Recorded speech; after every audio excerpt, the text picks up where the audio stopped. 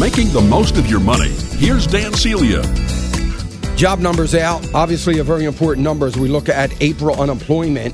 Looks like the unemployment rate went down 4.4%, and we added 211,000 private sector jobs. That is a very good number. As a matter of fact, all the numbers, with the exception of one, are very good in this report. I think they beat expectations across the board in almost every area. What we got was obviously 211,000 new jobs. That's good, not great. We needed to be in the 300s, but it certainly was well above expectations.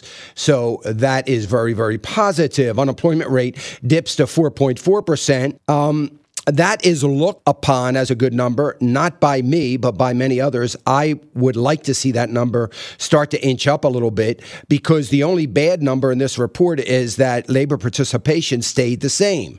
We need people coming back into the workforce. When that happens, we'll see unemployment going up a little bit before it starts to stabilize. But wages climbed. Hourly pay increased 2.5%, and salary increased by 0.3%. Hours work per week, one of my favorite numbers, rose once again. The labor participation, though, did stay the same.